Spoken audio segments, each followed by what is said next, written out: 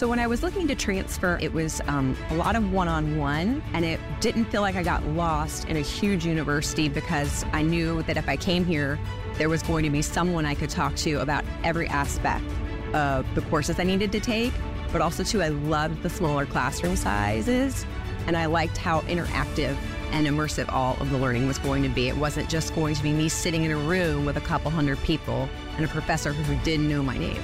To find out more about transferring to William Peace University, visit peace.edu. Lafayette at Duke. Seems like a throwaway game, doesn't it? Seems like a tune-up game. Well, guess what? They call it a tune-up game for a reason. Yeah. You better tune it up. Duke, last week, Duke played the part of a leveled-up program against Clemson. They now have to play the part of a leveled-up program against Lafayette. I know that sounds ridiculous, right? How can you put the same challenge on a team for a game against Clemson that you put on them for the next game against Lafayette, right? Those are beasts of a different species. Well, guess what? Part of being a top 25 program is consistency. Part of being a top 25 team is consistency. Right? A true top-level program looks like a true top-level program when they're playing a top 10 team conference foe. But they also look like a top-level program when they play a team that they should beat by 100, or a team that is from a different level, or a team that is from a different conference, right? There are certain games that you shouldn't, there's no challenge getting motivated for, right? Do you think anyone has ever had to give the Yankees a pep talk when they're playing the Red Sox? No. Or Carolina and Duke in basketball, you think they're ever like, you guys are feeling a little flat for this one. Let's go ahead and give them the old A pregame speech to get their juices flowing a little bit. No. But there are games where you're a little flat. The good teams find a way to not let that happen. Duke, you want to be a good team, find a way to not make that happen. And if you're looking for individual goals, remind yourself of this. Stats count against everybody. Right? Bryce Young threw, 32 touchdown passes last year for Alabama. 3 of them came against Auburn in the Iron Bowl. Yeah. 3 of them also came against Louisiana Monroe. We don't differentiate. We just say 32 touchdown passes. One of them was, throw out the records. It's the Iron Bowl. These two teams will scrap. They'll fight. They'll make themselves go crazy over this game. The other one was against the Louisiana Monroe. I don't even know what they are. We'll pretend they're the Warhawks. I think there are some kind of bird. Either way, my point is, Riley Leonard, if you want to be an NFL draft pick, go run up the stats a bit. But don't make it about running up the stats. Make it about winning the game. But just by inherently being better than them, go run up the stats a bit. I mean, Lafayette, and I'm not disrespecting Lafayette, but they struggled with Sacred Heart last week. If the article I read was accurate, 69-ish yards passing overall in the game. It's not great. They call it a tune-up game for a reason. Tune it up. I want Riley Leonard completing a recklessly high percentage of his passes. And I don't want the running game depending on Riley Leonard to do as much as a runner and an improviser. Show me that what you do works in situations that it should obviously work. Maybe Lafayette playing at a top 25 team in the country. If you think about it like that, it's not how a top 25 team in the country thinks about it. Thank you for listening to the Best of the Drive podcast. I'm Tim Donnelly here with Coach Pete D'Arruda, America's wealth coach and best-selling author. Coach, one of the big questions I always hear is, do I have enough money to retire? Well, maybe, maybe not. The most important thing is you have lifetime income you can never outlive. We'll design that plan for the next 10 people who call. No cost or obligation. Put yourself in control of retirement. Call 800-691-3215. You can also text Tim to 600-700. That's TIM to 600-700. You'll hear from Coach Pete and the Capital Financial Advisory Group. Let's go ahead and get to number 4. We are the 4 horsemen. Woo! Latest on Tez Walker. The update on Tez Walker is there is no update. And guess what? There's not going to be an update. It's donezo. Unfortunately.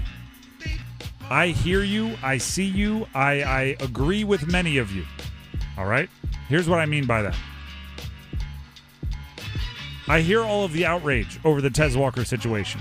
Matter of fact, I don't just hear it. I join you in your outrage over the Tez Walker situation. I'm with you, too. You can go find some videos on our YouTube page, 99.9 The Fan, from yesterday, where I articulated that outrage. I hate the NCAA's absolute power and how they're wielding it in eligibility. But the thing that makes all your big ideas that I've seen that have been suggested to me on how to fight back against the NCAA, the thing that makes those ideas unreasonable is the same thing that we are fighting against. It's eligibility.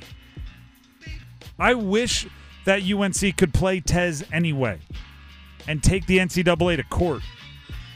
Right? I wish that you could file some sort of lawsuit or get a stay or an injunction. I don't know all the law terms. Get something that says he's temporarily eligible while this court case plays out. I wish you could do all those things. I wish you could do what any other business would do when a regulatory agency is abusing their power over them, right? Which would be use the full scope of the court system to attack them and try to fix it for you and those coming after you. I wish you could. I wish UNC would, but they can't. It's unreasonable to expect them to because of the 100-plus other players on the team. Because the NCAA rules on their eligibility as well, and they have finite eligibility. I joked yesterday about the Rudy scene, right? The movie from the scene from the movie Rudy. You would need every player to walk into Mac Brown's office or Bubba Cunningham's office and put their jersey down and say, I'm not playing unless Tez plays. You would need 100% buy-in, and I don't think you'll ever get that type of buy-in. Because for all of the same reasons, we all feel heartbroken for Tez. You'd be expecting every athlete on the team to overlook their version of that heartbreak. You feel bad for Tez, but you've all been working too hard to risk one of your 4 seasons of college football eligibility. Right? The part that makes your heart break for Tez is how hard he worked to get himself into that situation, and it's been taken away from him temporarily. You can't risk all of the other athletes doing the same exact thing. Working that hard to get here, you play Tez. Even if like 2 years from now, 3 years from now, you win the court case, right? Because let's be real, courts they're not the speediest. Even if 2 years from now, 3 years from now, you win the court case, you can't go back and like replay the college football playoff from this year. You can't go back and replay the ACC championship or whatever you're held out of in the postseason this year. Those vacated wins, they don't get added back. So you feel bad for Tez, but from this point on, the NCAA's ruled, and unfortunately, they have a stupid amount of power. You have to kind of attack the power without making the stand that'll give Tez any kind of immediate relief. And that stinks. And for everyone else on the team, we talked about it earlier, you have to take this whole Tez situation and kind of put it in your rear view. Yeah. Or at least for, a practice, a film session, and a lift every day, put it in your rear view. Yeah. For the rest of your day, you can be as upset for Tez as you want. The one thing that you can't do is like, oh, we're going to use this as fuel for us. Let me rephrase that. You can use it as fuel, but you can't be your sole source. Mm-hmm. Because eventually that will fade out. Yes, I agree with that. And like, again, I'm trying very, very hard to not use language or analogies as if Tez Walker has like passed away. Because that's not the situation. But you kind of have to think of like, what would Tez want? You can go ask him, right? Hey, if you're not going to play, would you want us to win or would you want us to lose? He's going to say, go win, right? He's going to say, handle your business. So you got to look at it like that. You have to, or else you've wasted a year of eligibility, and nobody wants you to do that, just like nobody wanted it to happen to Tez. Let's go ahead and get to number 3. 1, 2, 3. Let's look around the ACC here. Wake Forest, Vandy. Let's look around the ACC here. Miami, Texas A&M. Texas A&M, a top 25 team. That's 2 more opportunities for the ACC to get a old notch on the belt over SEC. And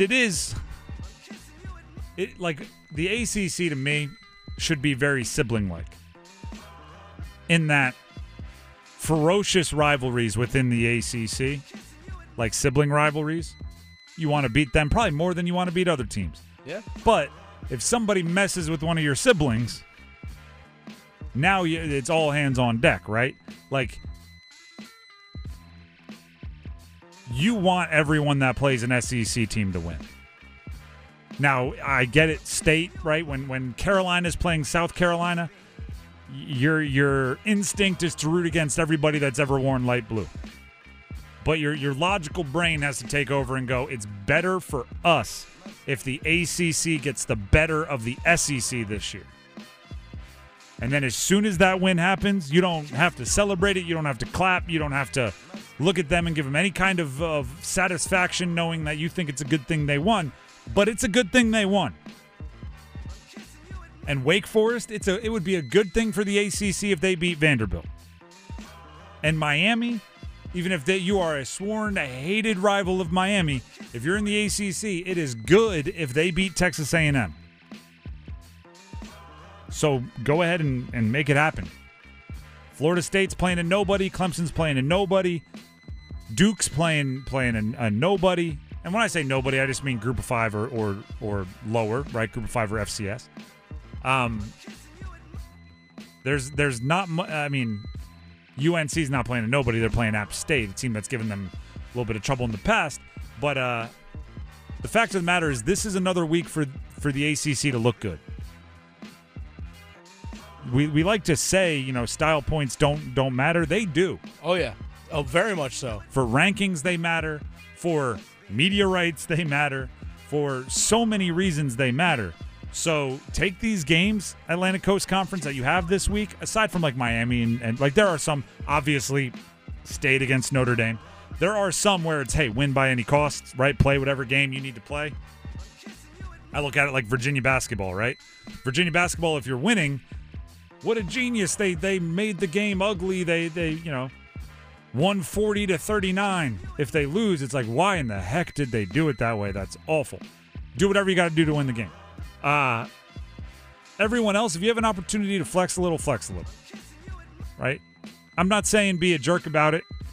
I'm not saying call timeouts with 1 minute and 50 seconds to go in the game if you're up 30, but make sure your highlight film looks good. Make sure, because somebody somewhere is not going to watch all of your games. Okay? Duke, somebody somewhere is not going to watch all of your games, and guess what? They're going to have an AP vote. Somebody somewhere is not going to watch all your games, and they're going to be on a committee that ranks for college football playoff or a bowl selection. Guess what they're going to do? They're going to watch your highlights. They're going to type your name into YouTube, and they're going to try to get that kind of a vibe. So make sure there's something there that's good to watch, because it matters. Let's get to number 2. Just the two of us. Number 10, Notre Dame. Noon kickoff, Carter Finley Stadium, NC State. Do you know what? Actually, I was thinking about this earlier. This might be the game with the most possible quarterback experience in NCAA history. Have we ever had 2 sixth-year quarterbacks that have played as much football as Brennan Armstrong and Sam Hartman match up against each other in a regular season game? You know what? This might be the oldest combined age between 2 starting quarterbacks in college football history. 6th year. Yeah. We are 3 years away from Trevor Lawrence and Justin Fields being able to match up in the NFL as 6th-year veterans. These 2 guys are 6th-year veterans in college. Mm-hmm. It's crazy. Absolutely absurd. Both playing for new teams, by the way, for year 6. So they played out their 5-year rookie contracts with UVA and Wake Forest, and now they signed their second deal out of free agency with NC State and Notre Dame. Didn't get franchise tag. They played out. Their option was picked up. Yep. They played the 5th-year option, and then free agency, and now they're playing elsewhere. Oh, by the way, this is a college game we're talking about. Yeah, I know. I say highest combined age, excluding like games with Chris Winkie involved. Yeah, Brandon Whedon. Those don't Brandon count. Whedon. People that played a professional sport before going to college football. By the way, if you want a full breakdown of this one, the Notre Dame visiting NC State in Carter Finley game, the Pack Therapy podcast is out for this week. It has been released this morning. So when you're driving around on game day tomorrow, you drive home tonight if you're in the car, or if you're driving home later, the Pack Therapy podcast can be found everywhere podcasts are found. Please subscribe. Please like, rate, positive ratings, all that sort of stuff. Wherever you listen to podcasts. It's myself, it's Mike Glennon, former NC State quarterback, and this week we have Kyle Rudolph, former Notre Dame tight end, joining us on the pod. Some great stories from Kyle. Outside of the quarterbacks being really old and really experienced in this one, I think it's a ramp up in test, obviously, for NC State, but it's also a fairly large jump in test for Notre Dame. Right? Navy and Middle Tennessee, East Tennessee, whoever they played, they're good. They're not. I mean, NC State was a bowl game, or was a bowl team with a top 20 defense in the country last year. So Sam Hartman has had a lot of positive press. He's had a lot of, it's been a long time since Notre Dame had this kind of quarterback and this kind of offense. But at the same time, I'm looking at it and saying this.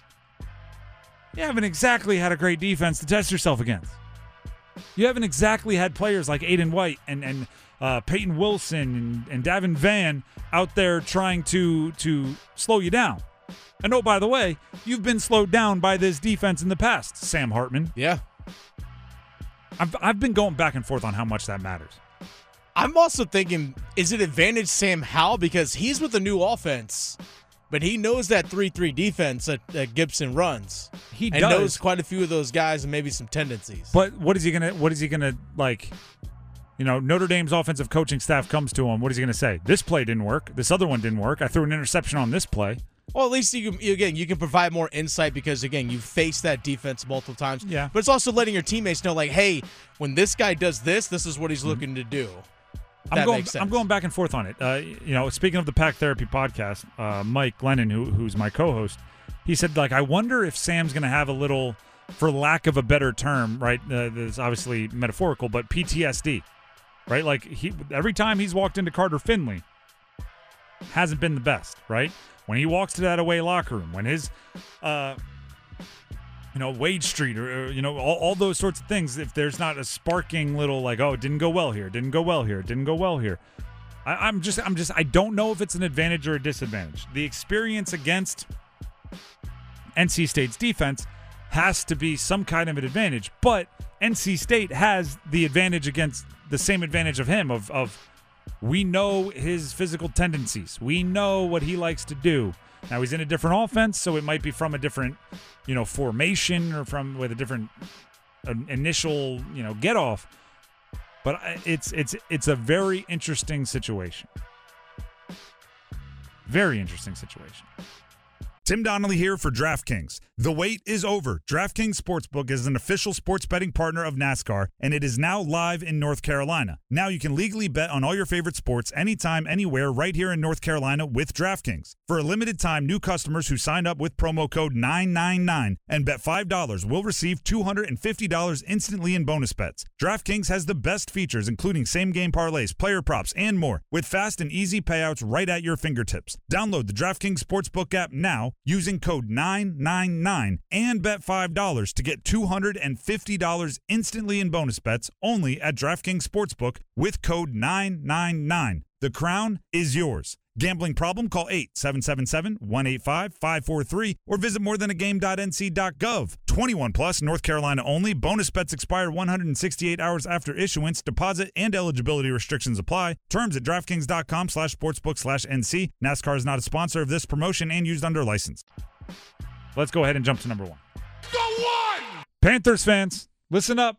If you are looking for a place to catch Sunday's season opener against Atlanta, You can come watch with me. Carolina Ale House in Wake Forest. I'll be out there. I want to meet many of you. I want to shake your hands. I want to talk sports with you. I want you to argue with me. Something you've heard on the show that you agree or disagree with. I want to have that debate. It's part of the best part of sports. I will be hosting a watch party at the Carolina Ale House in Wake Forest. Lucky fans, if you are so lucky, I may just stop by your table and pay for your lunch, or at least a serving of wings or zingers or something else that you might be interested in. So come on out to a Panthers watch party I'll be hosting Sunday at Carolina Ale House in Wake Forest. They're playing the Atlanta Falcons. They're playing Bijan Robinson. The number 1 and number 2 leading betting favorites right now to be Offensive Rookie of the Year are Bijan Robinson, number 1, and Bryce Young, number 2. Who's it going to be? Think it'll be decided? Think this is like in elections, by the way, we don't talk politics on this show, but in elections, somebody will win a state, like one of the important swing states early on, and it's like that. There's the difference. Yeah. Could this be a swing state game for Rookie of the Year? If Bryce Young comes out and throws for 3 tutties, no turnovers, game-winning fourth-quarter drive, meanwhile Bijan Robinson is on the sideline watching Tyler Algier get all the carries. Like Jahmyr Gibbs was on the sideline watching David Montgomery get all the carries last night for the Lions. Not exactly sure I agree with it, but that's what happened. Could this decide the Rookie of the Year? Probably not. It's a long season.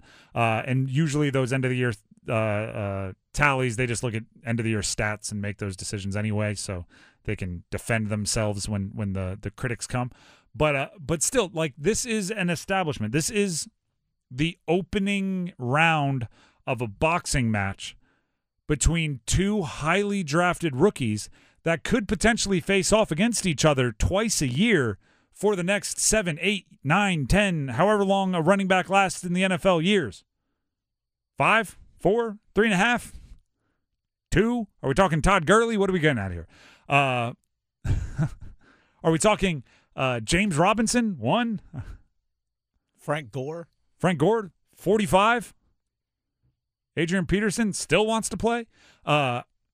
If we're talking about Bryce Young and Bijan Robinson, this could be like think of the teams Cam Newton owned, right? Falcons are probably one of them, right? Think of the teams, like when you think of Cam Newton's highlight film as a Carolina Panther, which team is on defense the most? Okay? But now think of it like this. When you think of Drew Brees' highlight film, when you think of Michael Thomas's highlight film, when you look around the division, if you can own one of your division rivals from the jump, it's a really nice feeling, right? Think of Lamar Jackson versus the Browns, Big Ben versus the Browns, Joe Burrow versus the Browns. Like if you own a team in your division, or if everyone owns you in their division, then you get an opportunity to have a mental advantage twice a year, every year. Right? You want Bryce Young to own a piece of real estate in the Atlanta Falcons' brains, because that gives him a leg up. That gives him a legitimate advantage twice a year, every year. And in the NFL, 2 wins, that is a country mile of advancement. Right? You're almost always within 2 games of 2 wins of the playoffs. Right? Even some of the bad teams they win 7 games. So at the same time, you don't want Bijan to own the Panthers. Right? You don't want that to happen at all. Like, now we got to face that guy again? You don't want a Julio situation. No. You don't want that. Like, it's and that all starts this weekend. Right? If you can own someone from the jump, that is a mental advantage that you may never give back. Brady never gave it back to the Jets. Never. Never gave it back to the Bills. Never. He left right as they were getting good. Smart move. Smart move. So the reason I chose William Peace was because of their stellar game design program. It's very rare to find a game design program in the United States at all, let alone North Carolina. And this place seemed like the right place for me for where I wanted to go and the connections I could make within the program. Turn your hobby into a career in one of the highest paid professions in the country with William Peace University's Simulation and Game Design program. Master design, 3D modeling, and programming in a state-of-the-art space with the latest and most remarkable technologies available. Find out more at peace.edu.